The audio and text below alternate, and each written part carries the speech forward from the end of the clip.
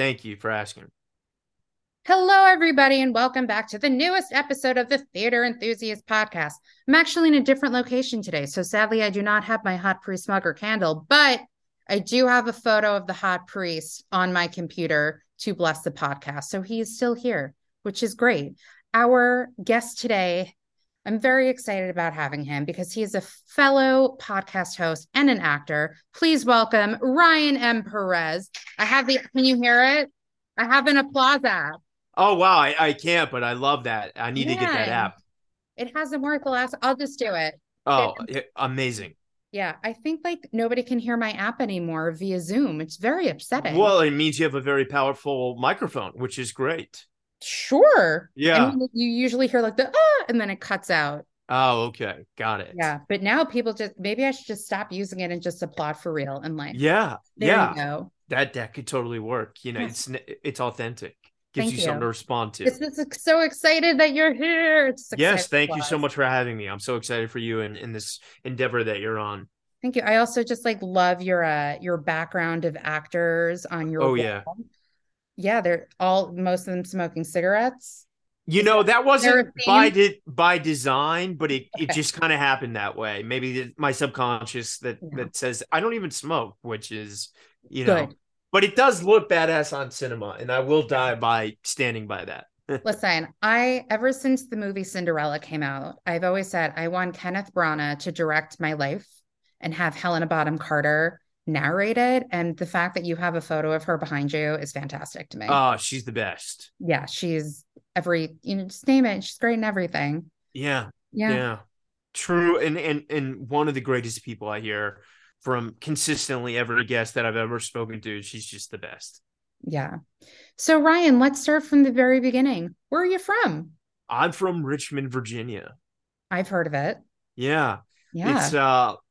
it's it's been on the map the last few years for fraught reasons, because there were some Confederate statues, and that is where sadly the White House of the Confederacy still is, but not literally in a divided nation. But Mhm. we have a street called Monument Avenue, and there was monument. So there's the first monument is of Arthur Ashe, the great tennis player who died of HIV. And after that, it's all Confederate soldiers. So you have this ideologically opposed forces, and growing up there, anyone that was sane and yeah, you can take this as a political was like these statues are dumb. It's time to Yeah. get like put them in a museum. We're not saying burn them, but like Yeah. obviously this seems a little bit dated. I mean, these guys were traitors, and that finally came to a head in 2020 during the pandemic, and they are down now. Yeah. Well, also the statue in front of the Natural History Museum is no longer there with Oh Native Americans and I think Roosevelt on a horse. yeah, Yeah. you're talking about in New York, right? Yeah. Yeah, Natural because History Museum of in New York. Yeah. we had one in Virginia, and there's another statue there too. And Yeah. I went down there before all the statues got removed, and part of me, have you ever been to Berlin? No. So in the Berlin Wall, it's like they turn it into this like graffiti mural. Mhm. It's very like intense but beautiful, and that's what they did with the statues. And I thought it was kind of like I was like, oh my god, this almost maybe they should stay because like these murals and how intense they are at the bottom. It's a very confronting artistic piece, but obviously, capitalism, the street that it's on is a very wealthy street. Yeah. Every home being a minimum of 1 million, and I just don't think the homeowners association was ever going to allow for that. But it was a really interesting moment there. Every day there would be meditations and just like conversations and yoga, and I thought they kind of lost an opportunity to maybe elongate that period of past and present Yeah. colliding. I feel like I'm hearing a play or something about to be written in your mind about what it was like with this. I wasn't there enough during that because there were fights. I mean, there was full on, Hmm. attacks and things like that. I don't want to make myself sound more present there than I was. I came for a week, before everything was going to get demolished, and just spent a lot of time, because growing up there, Yeah. we all wanted it down. So it was just, now they're gone, and good riddance. And yeah, hopefully I think Richmond is ready to move on to the future. Yeah. Let's not all of America is. Anyway, politics aside. Yeah. So what got you interested in performing and film and theater and all of that stuff? Um, that's a great question. And I hate to like make this such a personal thing, but Well, I, Ryan, I I'm interviewing you for this podcast, yes, so it is well, personal. So it is about you. of So of please course. answer. I guess what I'm going to say is kind of a metaphor in the sense that I'm an atheist. I'm not religious, but yeah, most of my family is very religious. And when you speak to someone that can engage in a civil conversation, not so much about who's right or who's wrong, but about their experience with religion and this innate higher calling, I never really understood that. But when I was a kid, there was something about performance in movies and theater that there was just this sensation of me that I was like, oh, this is what I'm made to do. Like this is my calling, and I don't mean that in such a pretentious, like, eyes on me way, and just like, this is what I'm meant to do with my life. Like, and I knew that at 6 or 7 years old. And I was so excited and enthralled by it. And it's very much a blessing for anyone at any age to know what they want to do with their lives. But, at such a young age to Yeah. have a grasp of what it is. And, when you express that to your parents at such a young age, they're like, oh, tomorrow it's going to be drummer, the next day it's going to be astronaut. But, consistently year after year, if you keep saying that, they're like, okay, maybe they're into something. And then getting into children's theater, and then just, loving cinema and being obsessed about it. And, back in the days of before mini DV, when it was still cassette tapes, making your own home movies and editing them on a VHS, I think my parents really were impressed. Like, oh, this is really, he really means this is what he wants to do. But obviously, growing up in Richmond, Virginia, it's not Los Angeles or New York. So there's not a lot of, or earlier we were speaking about London, there's not a lot of theater troops or things like that. So it was really, and my father, I really have to shout him out, did such an outstanding job of finding different things for me to attend, to learn, and to get into it. And it wasn't easy. And, and I think so much of this journey is finding your voice. And, that's a journey, not a destination. Who knows if you ever get there, but for a long time, I think it took me a long time to find my voice. Mhm. But was there a particular performance or a particular moment where you're like, that was like your aha moment into your, I guess, come to God moment of wanting to be a performer?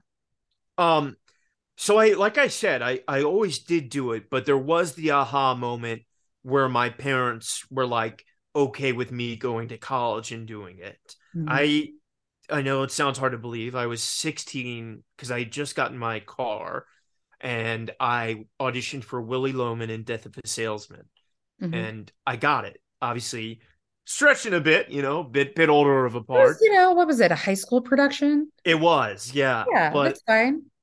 I I'm sorry again for going intense here, but it Ryan, don't apologize. yeah, Just I know. go for it. Well, I think once people hear the story, they'll understand why I'm kind of trigger warning it here, if you will. Mhm. I was on stage, and back in the day of flip phones, my phone was vibrating, and my drama teacher, who I was quite close to, Lisa Dyer Brake, was like, Ryan, we're in rehearsal, please stop. But then it had gotten to like about the 12th call, and I was like, obviously, someone's really trying to get in touch with me. I need to answer this. Mhm. And so I had gotten a call from a friend of mine that was just really random. They had called me 12 times, so I wanted to make sure they were okay. And so I answered the call, and I was in a band at the time called Through the Rear View. And my friend goes, Ryan, are you there? What's going on? Like, I was like, I'm sorry, I'm in rehearsal. And the drummer in my band, his name was Oscar. They're like, Oscar's dead. I was like, what do you mean Oscar's dead? He was like, he was driving to see this band called the Mars Volta in DC, and he crashed and he died. And I was like, what? How do you know? He's like, the police got my number from his body, his cell phone. His parents don't know. And I was like, his parents happen to literally live across the street from my high school. I told the teacher, she's like, go. And I went and I had to tell his parents that their son was dead, which is a moment, maybe the only moment in my life where, Eternal Sunshine style, I could maybe I would maybe pay to delete that moment in a selfish way, because the pain I had seen people in that moment is something that I would never wish anyone to experience that. And in kind of a very Strasbourg, method sort of way, I think that having happened really, you know, me feeling suicidal and sad brought this Willy Loman that, from my own life experience was very dark and very sad. And I think every parent at a high school wasn't prepared to see that kind of death of a salesman in a high school. And my principal of that school happened to have gone to grad school for theater performance and wrote her thesis on Arthur Miller. And after night one, not only my parents, but she stopped me and she was just like, I've never seen a production of Death of a Salesman that good. I've seen it on Broadway and you were incredible. And I was like, I still was kind of just going through grief, but yeah, that death and that, you know, peace at the same time, I think it really just kind of it all came together, and it's crazy that it happened. Obviously, I would choose having him alive over, succeeding in a play of a high school production. But yeah, that was really the first moment. I think it was like I realized how powerful the medium could be. Please tell me you did like a lighthearted comedy after that. I Because did not. No, I wish I did. They did a musical after that. I can't sing, but I our band did tribute shows and yeah, but yeah, everything I do, I try to do for Oscar, because he didn't make it past 16, so yeah, I don't ever forget that. yeah. I just I say like lighthearted comedy, and I immediately thought of watching the movie Hunger. Did you ever see that movie? It's a Steve McQueen movie with Michael Fassbender. It's about it's during like the troubles in Ireland, and it was about like one of the Irish rebels. I can't remember his name. I think it was like Billy something, and he was in prison and he went on a hunger strike. And it's based on a true story. And that movie like fucked me up. So I ended up having to watch the stupidest movie afterwards to like get out of that funk. Yeah. I watched Wow. Revenge of the Bridesmaids, which was like an ABC family movie because I was like, Amazing. I need something so stupid and like so mindless after watching like such an intense thing that, It makes total sense. You know what? I Now that I kind of go back, I think I watch a lot of Smallville. So yeah, Tom Welling and Michael Rosenbaum, thank you. I yeah. Smallville got me through it. Doesn't he end up flying in like the very last episode? I think that is the He final becomes shot. like Yeah. Superman. It's like him above Earth. It was a bit frustrating because they like went on for 10 seasons and everyone's like, come on, Yeah, when's he going to get to the flying? yeah. But funny enough, those showrunners, Miles Blar, they're the ones who did Wednesday. So, Mm-hmm. they're still crushing Yeah. the game. Yeah, there are people out there. I just remember like I had a big crush on somebody in high school who liked Smallville. So I watched some episodes to be like, this guy likes Smallville, so I'm gonna watch some episodes. And then, Allison Mack and the Sex Cult. So there we go. Oh, yeah. God. Yeah, what a crazy story for her. She was so talented too. I hope, I know she's in prison for a while, but I hope, deprogramming works for her. Yeah. I don't know. I was kind of like, give me a mini series about a sex cult and I'm good. Like, you know how people like their I'm surprised they haven't done that yet. they You haven't know, done what? Like like the Nevixium, series yet, no, they had. They had like Oh, I didn't know. Okay. yeah, I think it was HBO had a Nexium series, like a docu series about it. And then one of the girls had their own show on Stars. Oh wow. Yeah. Oh, I was like deep into it. I was like, this is the most fucked up thing.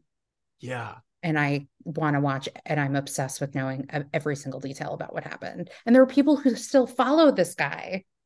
Really? I thought he was Yeah. arrested finally. Is No, he he not? was. So like the series had ended up having like two seasons. Yeah. The second season was kind of about the trial, and he still had some followers who like believed in him. And I think there's like four or five of them who are like really trying to like disprove all the information, and that like Keith Raniere is actually a good guy. And they're like outside the prison, like chanting for him and like flashing flashlights towards his window. Wow. Yeah. What a crazy guy. Yeah. Yeah. And I was Oof. just watching that other one that came out on Hulu, like Stolen Youth, about this guy and like these Sarah Lawrence college students. I And just heard about that one. I had not heard of it, but it popped up somehow in an algorithm, and I'm gonna have to check that one out. yeah, my algorithm on Instagram is like join a dating app. So Nice. And yeah, that's amazing. I just, and even somebody said to me last night, you should date. I'm like, well, if you know any good looking single straight guys, let me know. Anyway, Yeah. enough about my non existent love life. So, where did you end up going to college? And what made you decide to go there? So bizarrely enough, Mhm. and I people will probably not believe this. I had never really I heard of NYU, but I didn't hear of Tisch. Mhm. I had spent every summer in high school living in LA in the summer and attending UCLA summer programs. So I had like almost a year's worth of credits at UCLA. Mhm. And that was my dream school. And then I had started to kind of like during sophomore year get into USC, like the idea of that being a school as well. So for me, it was only two schools. It was UCLA or USC. And then the fall of my senior year in high school, someone had reached out to me. Had you ever considered applying to Tisch? And I was like, Tisch? What's Tisch? And then they're like, NYU. I was like, I've heard of NYU, but what's this Tisch thing? And so Mhm. then I looked into it and I was like, I didn't have like a safety school or so to speak, not by any means saying NYU is a safety school. It's Yeah, not. But I was like, yeah, let me apply. So I got, and I applied to all three and I got into all three. that's great. And I remember coming to New York City, and I remember I spoke to Rufus Sewell about this when he did the podcast. I saw his play Rock and Roll. I Oh saw my her. God, me too. I also saw it because Alice Eve was in the show, and I really love her. Oh And yeah, she's great. yeah, so I Brian actually like, Cox. yeah, I like stage doored after the show, and I was like, I think you're great. And like Rufus Sewell was right there because they were dating at the time. And I said to him, like, oh, you were great too. So Yeah, great yeah, I show. love Alice Eve. Well, it's Tom Stoppard. I didn't understand what was happening most of the time. Yeah. But I will say, like, I know what's going on in Arcadia, because when I first saw the show, I was like, I don't understand any of this. Cut to me doing like five performances a week of merchandise there. I like Have know you the seen show well. Leopoldstadt yet? I have not seen it yet. Yeah. I hear it's amazing. I also have like no money for shows, but next thing I have coming up is I'm seeing Parade, and then I'm seeing Sweeney Todd. And then I have tickets to the Thanksgiving show and Camelot. So that's what I have coming up. Wow. Yeah. Definitely And see John Mayer in concert. But Leopoldstadt's on Today Ticks now. You can get reasonable yeah. price because but Well, let's talk about reasonable price, because back in the day, like I'm a member of TDF, and like there are tickets for $57, like, which is insane to me. Even like Broadway show lottery, it's so much more expensive now than it was like 10 years ago in my youth. yeah. Well, It's what happened is yeah, they all have these COVID protocols, so mhm, the margins, for them to be in the green have gone up so much. yeah. You know, I read a headline somewhere saying that theaters aren't really like saying how much money they're actually not well, making. part of the COVID rule is that they don't have to disclose it anymore. Yeah, So that's true. yeah. I remember I was talking to an actor recently on the podcast, and I asked them about these cardboard cutouts that they had of the whole cast. And they were saying, like, yeah, we were selling not as much as they would like. So we did an influencer event, and that's where the cardboard cutouts came from. Wow. Yeah. Yeah. Yeah. Yeah, but for $40 on Today Tick. So see Okay. Leopoldstadt. Yeah. I'm gonna try. I hear it's amazing, and I am Jewish, so like shows like that I know would affect me. Like, did you see Indecent? I did not know. Oh my God. That was a brilliant show. I was really happy that the director won for direction of a play because she wasn't like even a prediction that she was going to win, and she did, and it was so well deserved because that show was so beautiful. And the guy who played the narrator for the show, I was shocked he wasn't even nominated for anything. But I Wow. also have a special place in my heart for Paula Vogel because of How I Learned to Drive. Because when I was in college, I directed that show. So Oh, that's amazing. That's so cool. yeah, Yeah. But yeah, so I saw that show yeah. Tom and Stopper, Rufus Sewell. yeah, Back to that. yeah. And then I had signed to UCLA, but then there was kind of a moment, I think like they give you till May 1st is the deadline. Mhm. And then, the night before, I just kind of classically was like, maybe I'm playing it too safe. I've spent so much time in LA. I don't know New York. I really want to be a theater actor. LA is such a, at that time, it was still the binary of theater versus film. And I was like, let me risk it all. And I decided to go to NYU. Yeah. Do you remember what the audition process was like for NYU? Everything was classic, contemporary, one and one, and then a back pocket piece. Yeah. Do you remember what you auditioned with? I did The Boys Next Door. I think I did Euripides, and then I don't know what my back pocket piece was though. It's okay. I'm sure Yeah, it wasn't long yeah, ago, but it was long ago. yeah. Well, yeah, it's my birthday tomorrow, so that would be Happy birthday. that'd be You 15 don't years have, ago. I was going to say, you don't have to age yourself. That's all good. I'm turning 33. Oh, sorry. I threw up because I'm older. Not by a month. Anyway, so what was it like at NYU? What was the whole experience like for you? Um, I hated it. It was awful. In fact, it was miserable.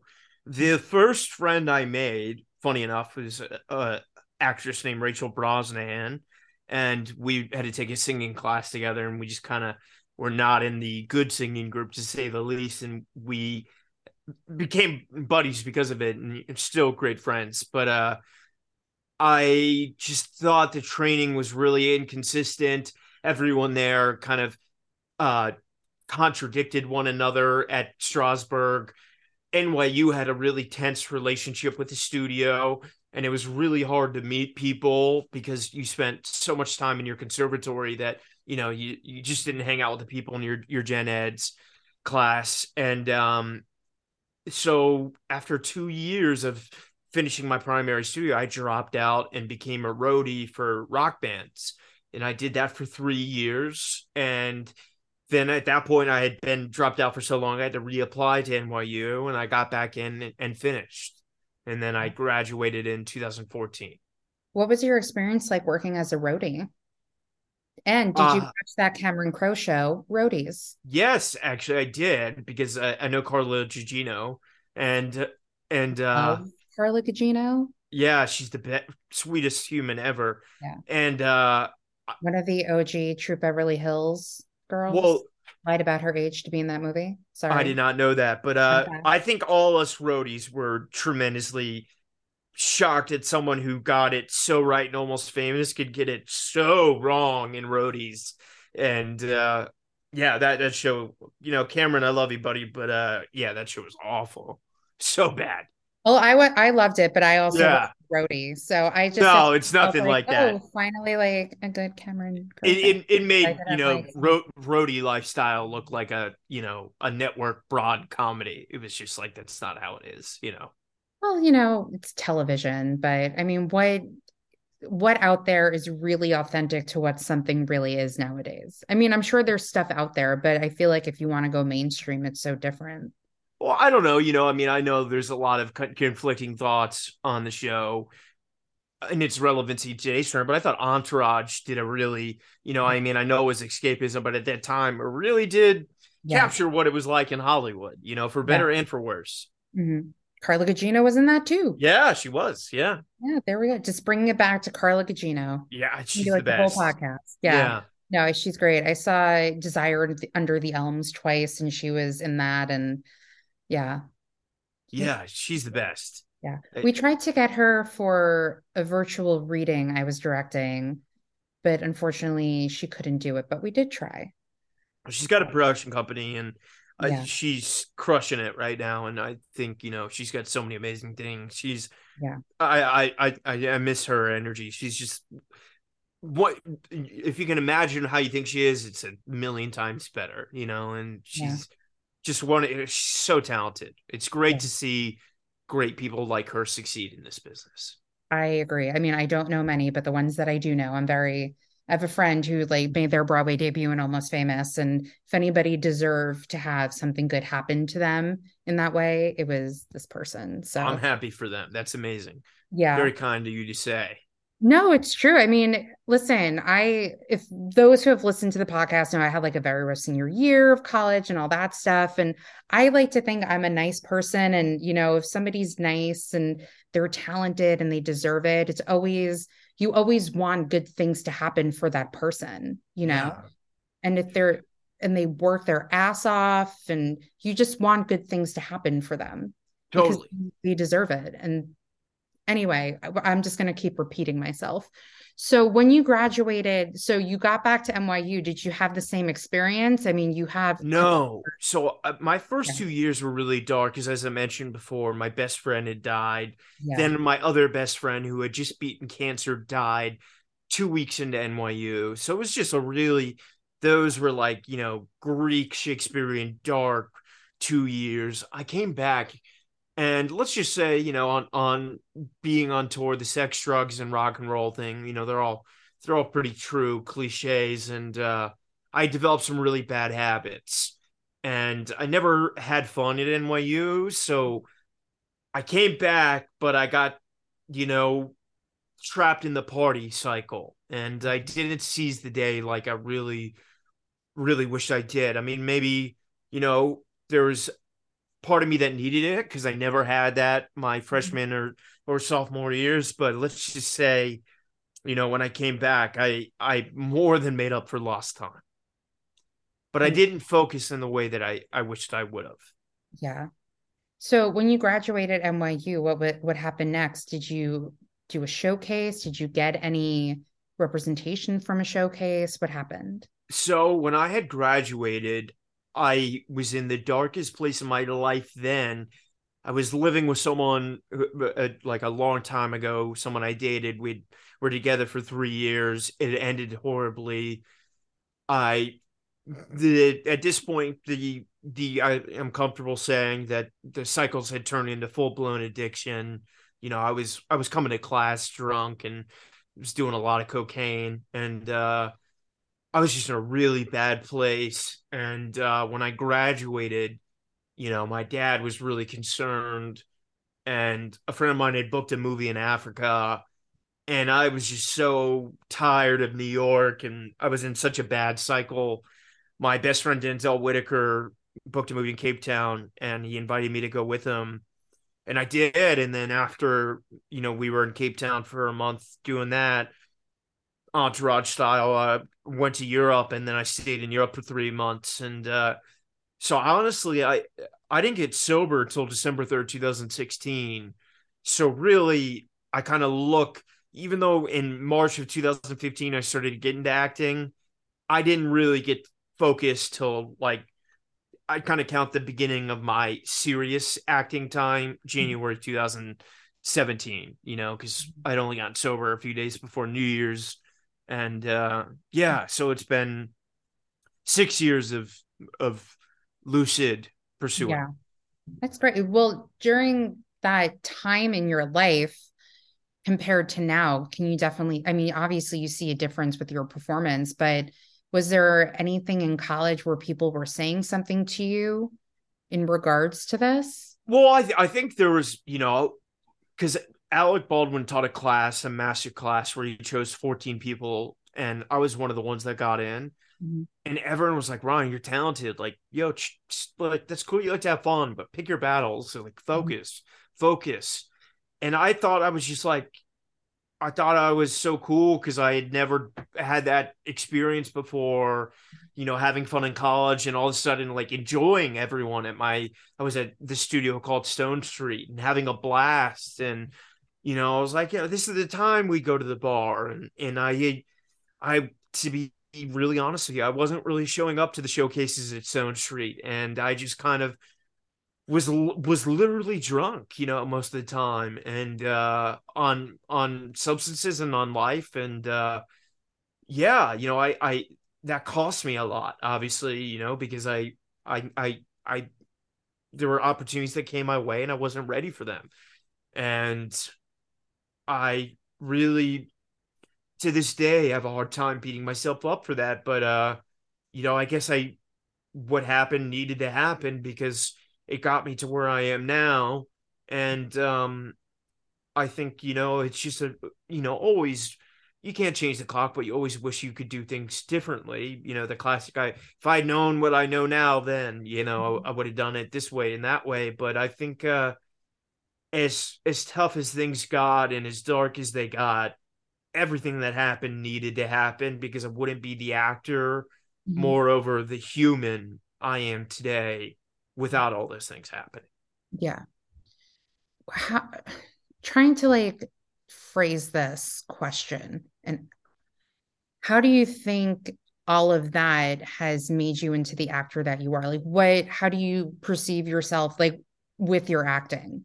Does that make sense? Well, I think one of the things that, I at one point that I never hear, a conservatory teacher speak about is for me, knowing a lot of actors and seeing a lot of auditions and, watching a lot of people become really famous and a lot of people not, one of the things that I think makes consistently for the great actors are people that live full rounded lives. And I mean that in outside of the business, it's not the end all be all of their lives. They live interesting and unique lives that aren't just, based upon who's my agent, what auditions am I getting? They have life experience. You can look them in the eyes and you can be like, oh wow, this person's really lived, and that's not saying, go be like me, be drunk and travel the world and make a fool out of yourself. But you need to have other things to give you experience, because that's what makes for interesting characters. If this acting thing and being in classes and that's the basic main staple of your diet, I promise there's not going to be a lot of depth to you, and casting directors will see that, and you need to have depth. And I think take jobs that you wouldn't normally take, do things that you wouldn't normally do, because those are what will provide you with the experience that you'll pull from. That's the stuff I learned the most from being a roadie and talking to people all around the world. Obviously that was a very luxurious opportunity. I'm self-aware of that, but I took janitor jobs, after graduating college, and that was not an easy thing of mine to, oh my God, I spent all this money in tuition. Why am I literally cleaning shit? But, working with those guys and all my Hispanic brethren, I say that as a fellow Hispanic man, that gave me so much life experience, talking, people that are dying to come to this country to work a job like that with a smile on their face. It really teaches you about privilege and, just about a work ethic. And that's something that I think a lot of people miss out on. Obviously I'm not saying everyone needs to be a janitor, but surround yourself with people that aren't just in the business. You need that. Yeah. So you started, you say January 1st, 2017. Well, that's kind of when I say I stood, at that point I was almost a month sober. And that's kind of when I really. I was your rebirth into acting, I guess you could say, right? Yeah. When I was showing up for auditions without a cocktail in me. Yes. That Perfect. Would be that. Yeah. So how did you go about getting auditions and all that stuff? It was impossible. I mean, it was literally, people asking me for advice now, it was years of going to one-on-one and going to casting director workshops and doing, the agent and manager panels, and sometimes, getting great feedback and walking out of there on cloud nine thinking, I'm signed, and following up the next day and just not even getting a response. And it was years of doing that. It was years of just going and doing these casting director workshops and crushing that scene for X who's casting Y show that I'm perfect fit for, and never getting called in, and being really sad and frustrated with just how impossible it was, and then finally just kind of not being above anything, and going on backstage and going to NYU, and anytime someone gave me an opportunity to act, and even in the most luxurious setting, like, hey, we're doing a class, I'm directing the actor and we need actors, no money, but you just got years of doing that, and then different people saying, will you do my film? I have no money, but doing that, and like that was, I did that. I called it the years of yes, where like anytime someone had an acting chance for me, I was like, yeah, I'll do it. Doesn't matter, Well, And did you also think of it as a way of like, even though I'm not getting paid, I still get to do what I love to do? I wish I did have that thought. Maybe Like, I do did you to it. feel that way now that you look back on it? Well, 100%. I mean, I see that now as like, that is the work of being an actor. I think people think like, Yeah. Oh, you get an audition for Wednesday and then you do the job and that's acting work. No, no, no, no, no.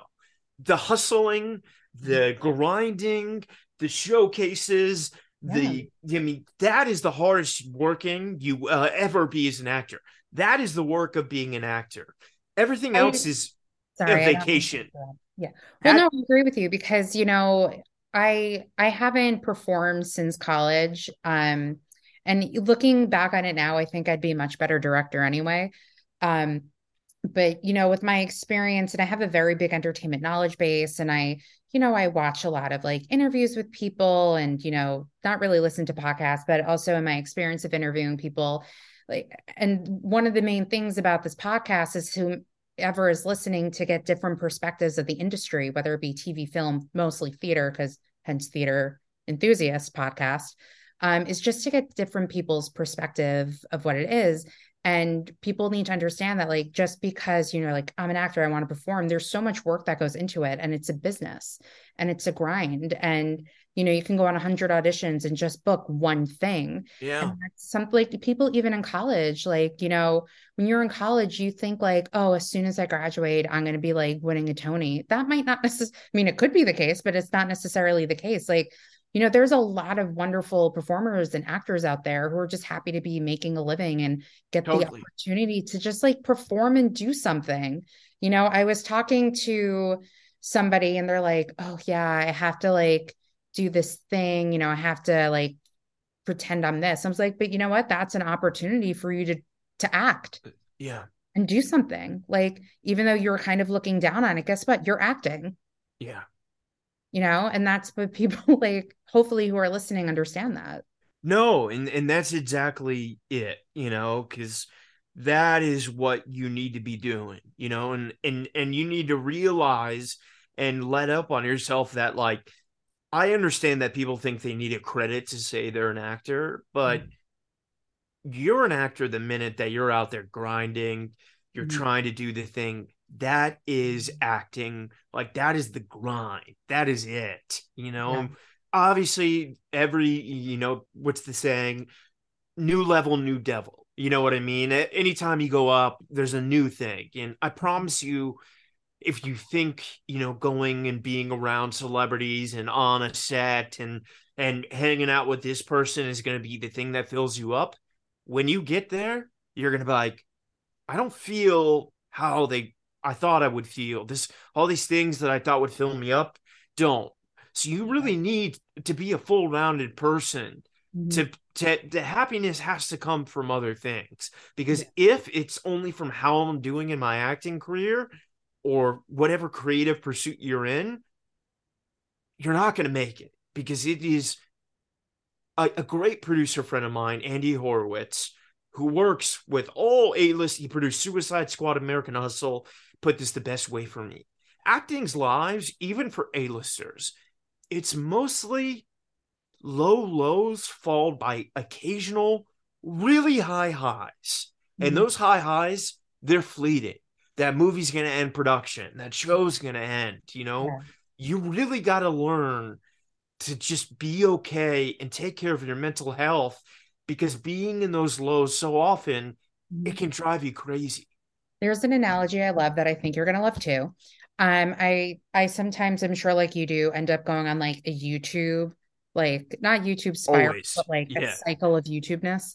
Um, and there was this interview with Neil Patrick Harris, and he was saying, I think he like just got Doogie Howser or something, and he said somebody took me out, and they were talking about how like your acting career is going to be like surfing.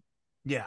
You know, you're sitting, Catching waves. yeah, trying to Yeah. catch waves. Sometimes you catch them and then you have to like, and then the wave is done. And then you're sitting, waiting again, paddling. Sometimes Yeah. you get the wave, sometimes you don't.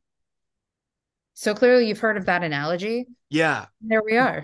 There was a guest I told you to write down before we started recording this episode. Yeah. His name is David Costable.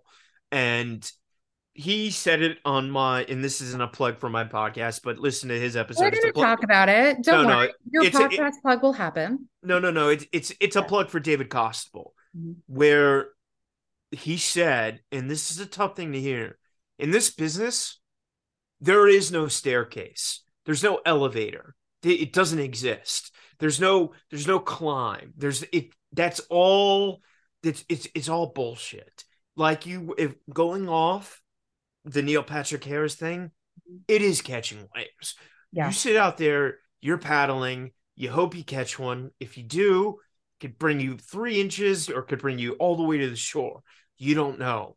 But you can't look at the other surfers. You can't compare. You just got to be focused, because if you do, if like literally you're in the ocean and you're not going to be catching any waves. Yeah.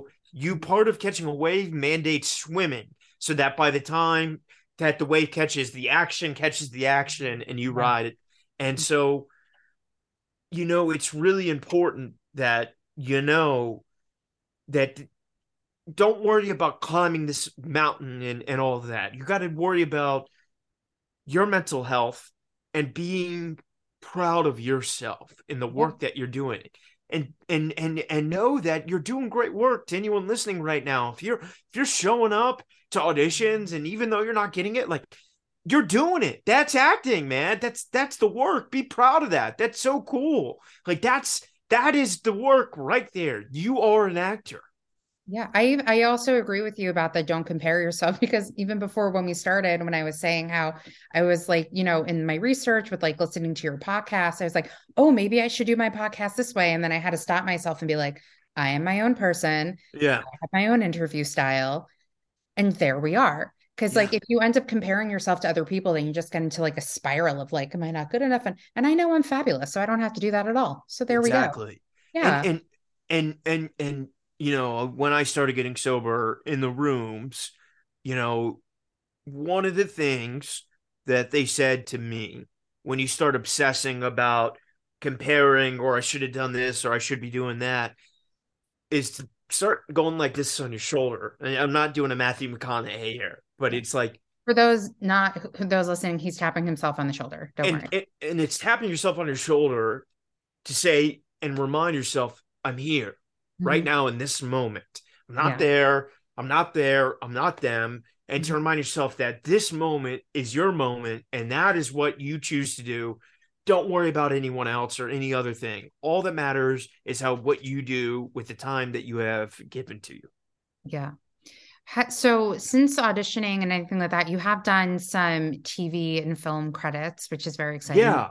SVU, you're going to be on FBI on your birthday. I did this really big HBO show that was a dream, which hopefully one day, we'll get a chance to talk about when that comes out. And then I did a movie with Gina Gershon, who I love, who's also another great speaking of Carla, the Ginas of the Hollywood. Yeah, she was on Broadway in Bye Bye Birdie, which I did not see, but she was in it. Yeah, I love Gina. So it's been a really interesting 12 months, because it for so long, because the world shut down. Yeah. And I started my podcast in 2019, it was so many years of talking about acting. And even though I was auditioning to like finally then being on sets and getting to act, I really do count my lucky stars, because it took so long to get there. And it took overcoming addictions, and that's an ongoing battle. It's not done, but you know, I'm of course not where I want to be, yet, but I'm Yeah. trying my best to get there. And Well, again, listen, I think Andre DeShields in his Tony speech said the top of one mountain is the bottom of another. yeah, So, and totally, also, again, there's no stairs. Everything is a wave, and you're working and you're doing your thing. Like, I always said to myself, like, when you're younger, like, I want to be like this well-known performer and like have all, totally. but like for me now, I always say, like, if I were ever to like go back into that field, I would just be happy to be a working actor. Do you know Steve Vincent? The name sounds very familiar. So him and Sig De Miguel, they're two of my favorite casting directors. And Steve Vincent has this wonderful anecdote, and I hope you don't mind if I share it. I'll make it brief. But No, please. That's what this podcast is. and Please he share. teaches a class at one-on-one, and you should take it, but look at it as an acting class because he's a great teacher. So is Sig. They're the best. And Steve said, if your goal is to be on a yacht with Leo hanging out, like go be in venture capital. It's more likely to happen there. Yeah. But if you want to be an actor and you want to go through this and you want to find value in the work that you do, it's never going to be that. But if you stay in this business long enough and you're true to yourself and you're true to, the craft and being open and helping others, what's going to happen is one day, 10, 15 years from now, you're going to get a phone call and you're going to get this part in this movie that you never thought would come your way. And they're going to fly you business class and you're going to have a day off and you're going to be in Marina Del Rey and someone's going to invite you on a boat and Sebastian Stan's going to be there. And then you're just going to laugh to yourself because like, that's how this business works. Yeah. Let it surprise you. Yeah. Because it will. Yeah. Just how is it for you being on sets? Is it exciting? Do you also believe in the theory that having theater training helps working on film and TV sets? I'll tell you, it's interesting depending upon, obviously I've been on a lot of procedural sets and then I've been on like, very expensive drama sets and I've been on independent film. And the HBO piece I did is a very theater driven. So that was the first time I felt like the training really helped me because, Yeah. one of the scenes that we shot for 17 hours, Wow. and it's a very intense scene. And so then, even speaking to one of the actors, I want to say his name, but I don't think I can because it would give it away. But he did do the podcast. His name is Bob. Yeah. And, all the training then was used. But I think on the more procedural stuff, especially like doing co-star work, Yeah. you're not there to make a meal out of it. You're there to say, co-stars give exposition, they move the story along, they get in, they get out, and know that, don't try to make a meal out of it because like I think co-star auditions are the hardest auditions there are. You know what I mean? Like you got, excuse me, ma'am, do you know where the dry clean? Like saying that is like, boy, there's a million different ways you could say it. Like, what do they mean? What's the like? Don't overthink it. Those are the hardest auditions. Those auditions are traps. And so I think any theater actor can really start to overthink the simple things in the co-star stuff. When you get to the meteor stuff, then you can use your training. But I would don't say over. I meant it more in like you're waiting around. Oh, Yeah, well, because Emma Thompson, she said, I again, with like, the clips and things that appear on your Instagram, she was saying that theater training is so helpful because, when you're just like waiting around to go on to something, with your theater training, you know how to wait before yeah. you get into the character.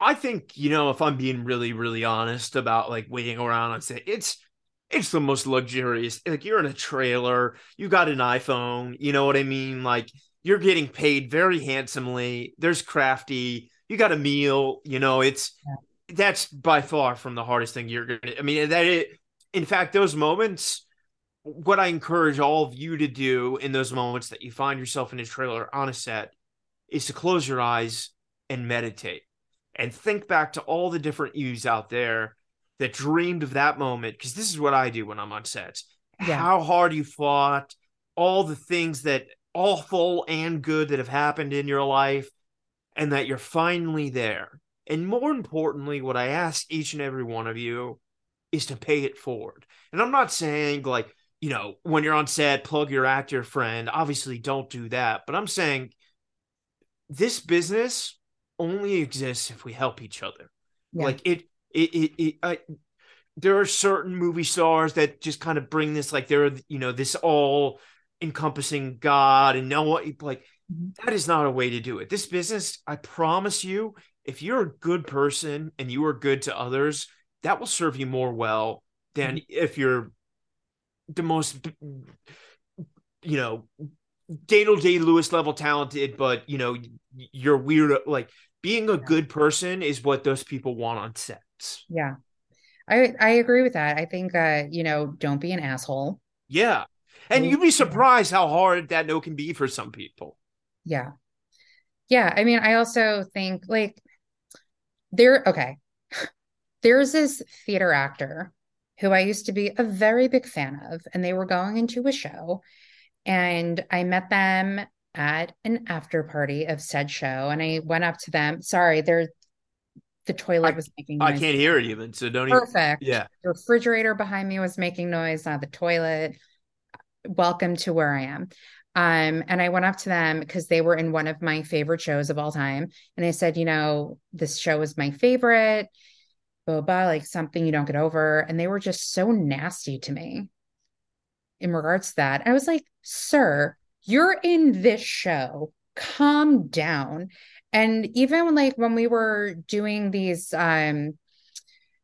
what are they called? These readings virtually during the pandemic, I always said, like, I don't want to work with this person because they were a complete asshole to me. Even if they could say no if we send out the offer, but I don't even want to like send them an offer for this part because they were such a douche nozzle. Never work with them again. And I want to hear who it was as soon as Oh, this is just over. remind me after, I'll tell you. I did Yeah. mention this on another podcast, and the actor was like, you need to tell me who it is. And then I told them, or they were like, oh no, that person's a douche. So Yeah. And yeah. believe me, that person, it's going to come bite them in the ass, because, like, especially now in the world we live in, there's just not time for that anymore. You know what I mean? Like, some of the best actors I know, like Cillian Murphy, and they're total gentlemen. They do their thing. Like, Is that why he's like literally behind you smoking a cig? well, I love Peaky Blinders. Yeah. That's, That is on my Netflix yeah, too. I feel like it's a show so up my alley, but I just haven't like sat down to watch it yet. And I've heard like such great things about it. So it's it's on my Netflix queue. It'll happen it's one day. the first two seasons of that show are some of the finest writing I've ever seen. Yeah. Everything else after that, don't get me wrong, it's great, but those first two seasons really savor Yeah. those. Yeah. I'm really looking forward to Daisy Jones and the Six. Yeah. I remember when they were making that, and I just finished the book the other day, and I just anxiously, if you want to talk about like rock and roll in the 70s and well, speaking back up to that Cameron happened. Crowe, I'm and how Roadies didn't get it right. I'm really excited to see this one because everything I hear, this one gets it right. Yeah, well, I mean, it's also different than Roadies because it's more about this rock band in the 70s. Right, but I mean that was almost famous, and Cameron Crowe did that, and Yeah, it's true. That's so one of my favorite movies. So if you didn't like it, then we can't no, talk I about love it. almost. That's Okay. what I meant. Almost Yeah. Famous is a perfect movie. He Yeah. got Road Life right on that. Yeah. Like that's it. Still Yeah. to this day, that is it. I mean, maybe not as much blatant drug use and misogyny, but Yeah. Did you see the musical? I didn't.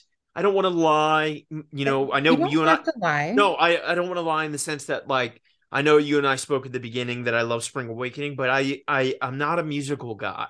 That was the only musical in my life that came and grabbed me in a divine way, and I connected with that in a way I've just never connected with the musical sense.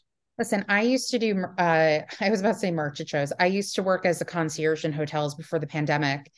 And I was like their go-to theater ticket seller. Oh And I would wow, have people come up to me and they're like, yeah, I'm not a big musical person. I'm like, that's fine because there's something for everybody. Go see Jersey totally Boys because Jersey Boys is not like your typical musical where they're going to be like, I have a feeling, so I'm going to sing. right. And that's exactly Yeah. what I make fun of in musicals. So thank you for understanding, Yeah, listen, Yeah. I also like don't judge anybody about their musical theater taste anymore. In college people judge everybody, but Oh God. yeah, Yeah. like when I would, there were shows that I'm not fans of that people love, and there are shows that I love that people don't like, and they're like, "Well, I didn't like that." I'm like, "Okay, you didn't like it." And then Yeah. I tell people there's something I didn't like, they get so offended. It's like, calm down. So Yeah. yeah, it's just crazy. Ugh. So, how did the wanting to do your podcast come about? And your name of the podcast is? An actor despairs. There you go. I was pointing to him so he can say the name of his Um, podcast. I knew the name of it, but I thought it would be great if you said it. Here's a great story for you, for all you people out there that think you have ideas in your head, but that they'll never work. I had that idea for that podcast since I was 21, and I did not start it till I was 29. Mhm. And I always knew so clearly what it was. I just didn't think anyone would care. The idea of starting something and just not knowing and sucking at, like, I just was like, there's too many. I was making every excuse in the world. But, I am an actor. I love actors. Like you said Mhm. earlier, a lot of us, this is just the goals to like work and do good work and make a living and fuck all this celebrity bullshit. You know what I mean? Like, it's about the work. And for me, there was always so many actors, like Killian being one of them, that do incredible work, but I don't think really ever get the praise or people, and I know Killian doesn't really like doing talk shows, and that's okay. But like, there are a lot of people that just don't get the chance to do the Fallon or things like that, and people aren't as interested. And I hate, I have a weird, the character actor thing. I find that to be a weird, it can be belittling at times when people say that, oh, you're a character actor. What is that? Everyone's playing a character. But the Listen, reason I was typecast. I always go back to college because I didn't pursue it after, because I just, as soon as I graduated, I just started working to make money. But I was typecast in college, especially by this one professor. And there's a quote. Remember when like Facebook, you can put quotes up? oh yeah. Yeah, there's a quote I have up there from Laura Linney where it was, no actor is ever one thing because no person is ever one thing. I think like, I'm paraphrasing the quote, but that's what that is. Yeah. I love Laura Linney. She's about to do a play. Um, I'm aware. I call her Queen Linny. Both times I met her at a stage door, I cried. First time I met her, I started crying and she touched my elbows. Yeah. And the second time I met her, she did My Name is Lucy Barton. And it was literally just me and an autograph seeker at the stage door. And she was so lovely. And I was crying a little bit and I got a photo with her. And I have a droopy eyelid. So when I'm just very tired or I guess emotional, my eyelid just looks super great. So there's a Yeah. photo of me where I look like my eye is half closed. But Wow. she's just like, and I will be seeing that show. I saw her in Little Foxes twice because I saw her and Cynthia Nixon play the two roles. Yeah. And even my friend was like, how did she not win the Tony for the show? I said, Yeah. no, she's just like, and I worked with somebody on a reading and they're like, oh, I'm good friends with her. I was like, stop it. And during the pandemic, she did this thing where if you donate, she'll send you a postcard Wow. that she has. And I did that and I got a postcard. I mean, who knows if it's really her, but I have a Laura Linney postcard from Budapest sitting in my apartment. Oh, that's amazing. Yeah, sorry, I'm convelling. I love her. I think my love for her started when I saw her on Inside the Actors Studio. I was there for that taping for her. Oh, And wow. That's so cool. She's the best. I've been Love her work. asked, I was like, asked, maybe I've been to their actors studio. I've been to a lot of them. So Amazing. That's so cool. yeah. Um, but yeah, so Getting back basically to that. Yeah. it was just like, so I started doing it and I started with friends, then Mhm. friends of friends, and then I started, maybe emailing some people, and it just kind of really snowballed into this crazy thing. And Yeah. now here I am 220 episodes later. Yeah. What would you say your mission statement is of your podcast, and what do you hope people get out of it? I have one written out, but I would say it's really to have a conversation and celebrate people's individual journey and hear how they did it. And more importantly, like, what lessons that they've learned in their career that could or could not be applicable to others, and it's really just about hearing, it's as much biographical as it is, an acting lesson. There are a lot more people that do process ones. Mine is more just like, tell me about the experience about each thing, and how that happened. And so it's really just hearing about what worked for them, and maybe it'll work for you. Yeah. You don't have to name names, but do you have so Seth Meyers loves Rihanna. I'm a huge Seth Meyers fan. And he's always said like his dream guest is like Rihanna, but now he did day drinking with her. But before that, who would be like your Rihanna? Well, it's funny. When I started the podcast, before I started it, when I was like 21, I came up with a list of like 100 actors that I thought were some of the best working actors in Hollywood. I've gotten like 70 of them. So I want to say I feel really spoiled. Obviously, I could always go. There's more, Killian being one of them. But I've been very fortunate that a lot of people on that list I've been able to talk to. So I can say that I feel spoiled in the sense that I've gotten to do it. Yeah. A lot of people on the show, I don't want to say who they are because I don't want it to people. No, of course I'm not. Again, to think I value them. Names, not to name names. Yeah. But from podcast host to podcast host, do you ever get nervous before you do a podcast? And do you always just say to yourself, like, I don't remember how to interview people. Like, I don't remember what I'm doing. At first, in like when it there was a period like when there was a moment where I would email someone that was on my favorite television show, and then Monday I would have them in person right before the pandemic. And that was just like, and I would go meet them at the elevator. And that was like, it was just kind of wild to go like from this person, Friday night's episode of whatever show was amazing. And then Monday I had them in person. And I always called that elevator moment, where it would just be like, I had to meet them and bring them in. And that was magical. I missed the in-person thing, because, like auditioning now, everything's just kind of moved online. But no, I don't anymore. I don't get nervous. I don't mean that in a cocky way. I just like, I love talking to people, whether actors or not. And I think as humans, we like to have conversations with humans. That's what, I think if anything, the pandemic taught us is how much we need each other. We're not, being alone is not good for any of us. Yeah. But too much alone. Let me say it that way. Yeah. I live by myself. I'm fine. Yeah. But you live in New York by yourself. That's true. Yeah. And I do have friends, and I speak to my mother every day. And if she doesn't hear from me, she calls me or texts me like, where are you? Yeah. Yeah. What's going on? It's like, I'm literally in my apartment watching The Office. So, totally. There you go. Yeah. So where do you kind of hope, like, what do you have any like dream roles, or where do you kind of like see the trajectory of your career going and your podcast going? It's a tough thing because I do everything myself on the podcast, and it's really tough when you're an actor and then you start working, to balance both. And I haven't been, the past year I've not done a lot because I've been working.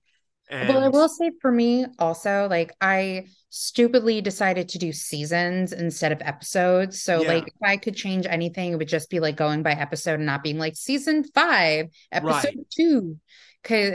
But there would be periods of times where I wouldn't like even be doing my podcast. Same. It's because I'm busy with life and work, and that's okay, And but I also don't have people reaching out to me being like, when is your next episode? Well, and that's what was tough for me is people were doing that. And, obviously the goal for me was always acting. And at one point, there was money offered for it to become this thing. And my father, and probably the most sage advice he'd ever given me, he was like, son, you want to be an actor? And I was like, I never wanted to be a host. He's like, so if they call tomorrow and Blue Bloods gives you, you're taking that call. And I'm like, yeah, of course.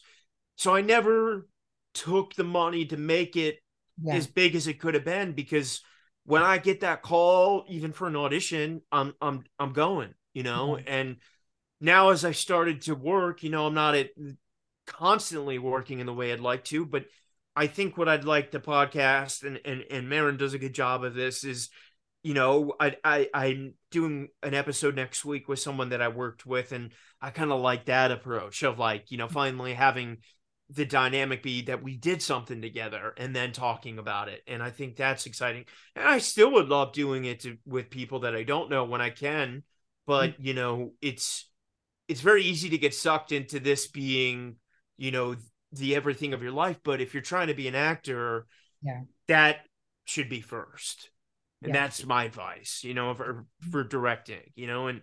and your audience will understand if they get what your mission statement is about your podcast, because, Yeah. and so, yeah, and also I'm writing more now, and it's important that I use that time Yeah. to be writing, because it's really hard, as when you're booking, editing, directing, researching all by yourself.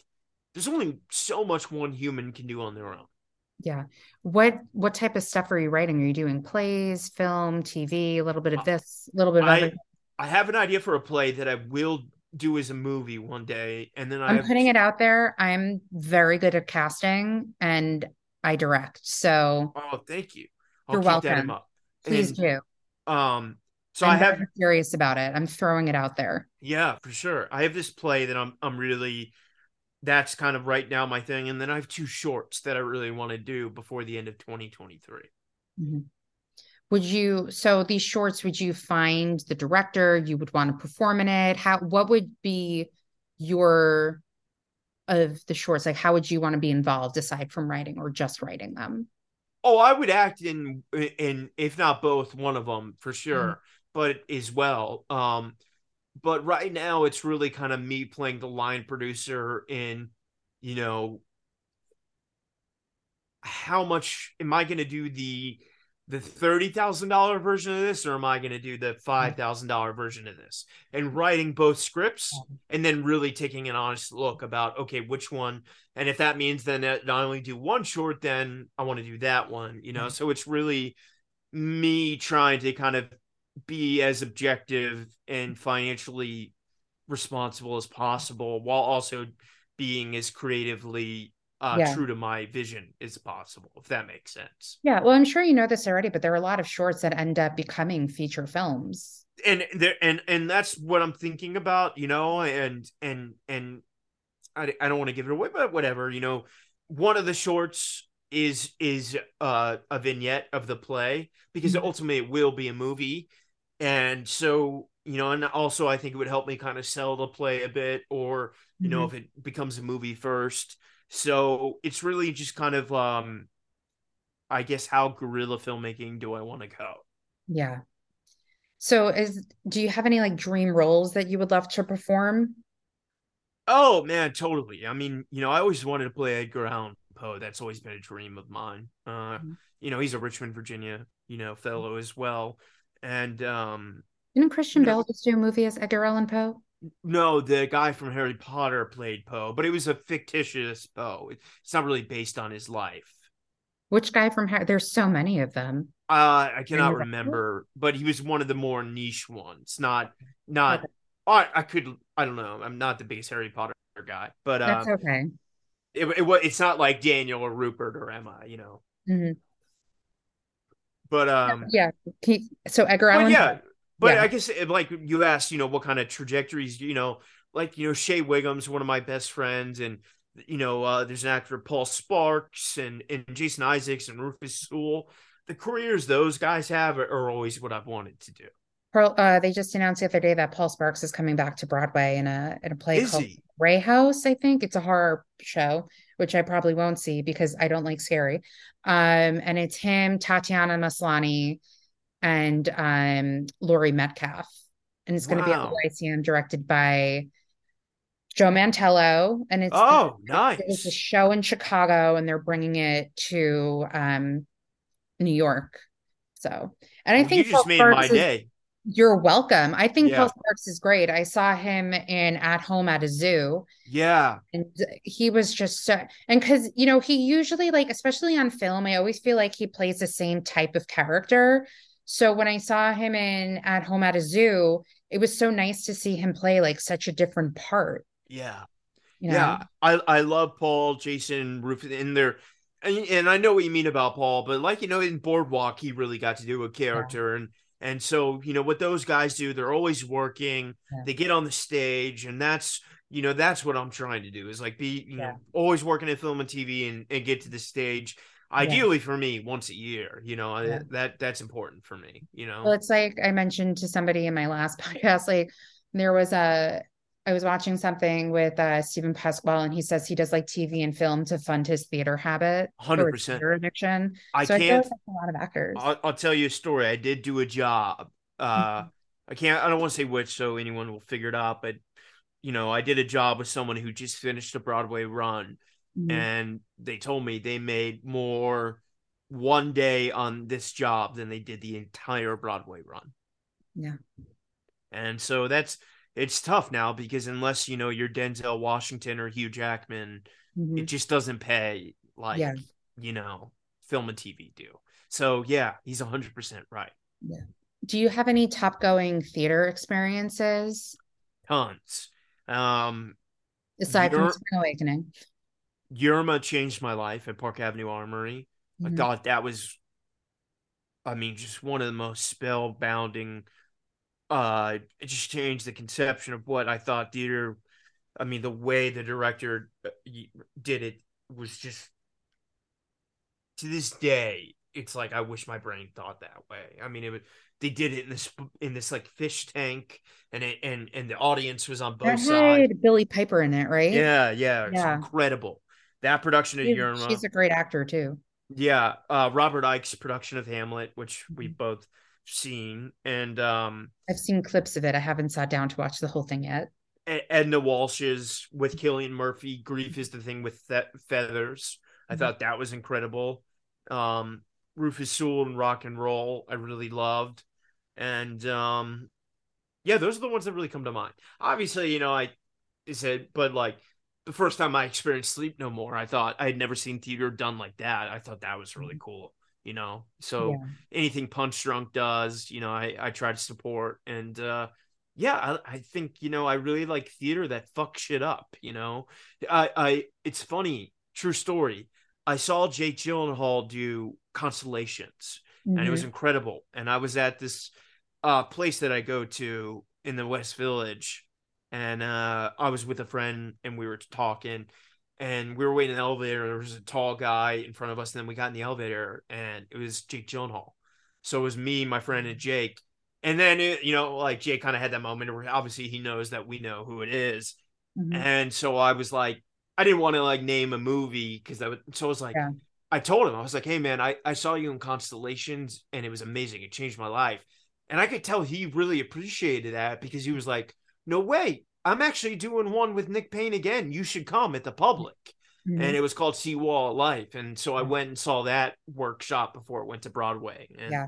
I that never was saw it when I was at the Public, but I saw it on Broadway. And for me, I actually prefer Jake Gyllenhaal on stage as he's opposed. amazing. He's incredible on stage. Yeah. He's What I incredible mean, on stage. I mean, honestly, when I saw his Constellations British accent, Mhm. the best American British accent ever, Yeah. like I've ever heard in my life. Yeah. And yeah, he's a force to be reckoned with. Yeah. He's very good looking, very charming, and a movie star, but he is very much an actor. Yeah. And I just think he's so fantastic on. I prefer him to. His films are great, but I think he's a better stage actor. Not I to honestly make a think he bad. might even agree with that because he loves being there, and, and Yeah. and the thing that I appreciate about Jake is I think the Seawall Life run was 3 months of the Public, which for Jake and any agent at CAA, that's Yeah. like a long time where their client, and when it went to Broadway, they signed up for like another 7 months. So I mean, Jake took himself off the market for a year, which for someone like him, Yeah. that's like a 30-50 million dollar year. So he loves the theater, and I Yeah. respect so much his Yeah. dedication to it. Yeah. I also have a lot of respect for Jessica Chastain too as a performer. Because I just remember watching, I wasn't there for it live, but her Inside the Actors Studio and just like the amount of work and research that she does for like all of her characters. And she was talking about her character in Help and the place Sugar Ditch, I think she's from, her character. And she was saying that was like a predominantly like Black neighborhood. And that brought so much to her character because did you see The Help? I did not know. Yeah. So if you saw The Help, you would understand what I was talking about because, it takes place in the South during segregation in the 60s. So it's like a big divide between, the Black maids and the predominantly like white, well to do women that they work for and the racism there. So I just thought that was really interesting. And, she loves theater. She went to Juilliard and she's such like, feel like she's like an acting nerd too. Yeah, yeah, Yeah. So I just like, I have a lot of respect for her too as a performer. yeah. I'm gonna see A Doll's House, so I'm Yeah. excited to see how I that I goes. hope I get to see it. I hear it's very good. Speaking of acting and Inside the Actor Studio stuff, Yeah, you ready for the Inside the Actor Studio questions? let's do it. Okay, Ryan, what is your favorite word? Fuck, probably. Yeah. Great. Sorry, I'm basic bitch. I know. That's fine. I'm basic bitch too. Yeah, What is your least favorite word? can't, A-N-T or can't. oh, can't. I thought you said ant. Wow, No, no, no, no, no, can't. I hate that can't. word. Got it. What turns you on? Passion, What turns you off? ego, What is your favorite curse word? cunt. What sound or noise do you love? Um, when my dogs, I pet them and they get really comfortable, they make this breathing, just like cozy sound, and I live for that. What sound or noise do you hate? Bubble gum or like the texting on the phone noise. Hate that. Oh God. What profession other than yours would you like to attempt? Writing. What profession would you not like to attempt? Politics. So I don't know how James Lipton phrased this for people who don't believe in God. So I'm just going to ask the question and Yeah. then we'll figure it out. If heaven exists, what would you like to hear God say when you arrive at the pearly gates? You fucking did it, bro. And as Mr. Lipton would say, here are your students. I like how my voice got low. It's like inside the actor studio. I will say that is like the quickest actor studio questionnaire I did because every time there's always like, I'm not saying it's a bad thing because I find it interesting. People like, oh, they take their time with the answer. Yeah. Like, I wish I knew what's my answer to this. And then they'll explain something. And that was like the quickest one. And again, I don't mind that they do that, but it was very interesting how quick it was. Oh, I hope people like him. Sorry Yeah. if it Well, yeah. no, when you said your favorite word was fuck, I'm like, well, there's his favorite curse word, but I was Yeah. wrong. I Yeah. was wrong. It's all good. So, Yeah. is there anything else you would like to add before we end this fabulous podcast episode we've been doing? Do you have any questions? I'd love to shout you out, Anything? for the work that you're doing, and I hope that you should be really proud of this journey you're embarking on, and don't be too obsessed with who it is. I think like I'm not that obsessed with it. what you're doing is great, and you should be so proud of yourself. And So I I'm gonna think pat myself on the back. I think let this thing surprise you where it takes you, and enjoy the journey, and try Yeah. not to become jaded by the whole politics of who comes on and who doesn't, because it is so easy to let that Mhm. determine your mental health. And as someone who did that, Yeah. don't focus on the journey. I think there are pockets of moments where it's like, ah, Yeah, why? But and I like my thing now is like the worst they can say is no, or like not yeah, respond to you, or just no. And yeah, then you just move on. And it wasn't meant to be. And if it was meant to be, they would come on. And I've had many people on that I've been like, I can't believe they said yes to doing this yeah. podcast. And yeah, there are people who are just like, absolutely, I'll do it. It's like, great, let's Yeah. meet and figure it out. So it's all Yeah. good. And I hope whomever does come on, I hope you had a good time and you had fun. Great time. Good. Great I hope you're time. not just saying that. I'm just joking. No, yeah. Um, I do want to ask though, I always ask my last question is this: why do you think theater is important? I think theater is the most important tradition we have in storytelling, and it is the most authentic thing since civilized. I mean, maybe not even civilized. Primal. There's paintings on cave walls, and I think it is the most i imperative of relaying information and engaging in what it means to be human and examining it and understanding it and giving a place for people to come together and gather and experience something together. I think it is the most sacred thing that we have, and it needs to be protected. And it needs to be protected both from capitalism, and it needs to be protected from you know PC, being politically correct, because I don't think life's not politically correct. Children get cancer all the time. I think Mhm. it's important that people are able to tell their visions, whether you agree or not with them. Obviously, like a Kanye West of the world is like, never give that guy a theater, but you know what I mean? I think, yeah, I think theater has the ability to be more powerful than film because it doesn't happen as often as it does in film. But when it does, when theater works, it's alive, and it's a moment that will never happen again. But for that moment, for those 2 hours that you're alive together in the room, and when you experience one of those shows that's so good, it's kinetic, man. It hits you in the body, and it recharges your soul, and there's something primal that comes to life, and I really hope that everyone, you take risks, because obviously I by taking risks, I mean, seeing stuff that's not good, because that happens to get to the good stuff, and be bold, and don't always go with the slam dunk shows, because sometimes those ones that are smaller, they're fighting harder than the people that are making the $20 million a week paycheck. Yeah. Well, thank you so much for coming on. You can stay after I stop recording. Yeah. Anything else you want to add? No, thank you so much. I'm on FBI. I don't know when this will air, so check that out. I And got your a movie. podcast? Yeah, Yeah. An Actor Despairs. I'm doing some episodes soon. So thank you so much. And Yes. this And is I interrupted. You said a movie you have that you did? yeah, a movie. Can't talk much about it, but there should be an announcement on it soon. That's great. Well, thank you Yeah, so much for coming on and thank you for those listening. I always love how I look at my mic like it's a person who's listening to my podcast. it's all good. So Like, much love, hey, and everyone listening, keep going. Don't yes. stop. And keep listening to more episodes and An Actor Despairs. And you can also watch it on YouTube. Yes, yes, please do. That's where I prefer people watch. You don't want them to hear, you just want a visual. I think you missed out on so many different, Mm. visual cues that really indicate things. But, I get it if you're on the go, as long as you're tuning in. Maybe they watch it some other time. Anyway, all right. Thank you for coming on. Bye, All right. everyone.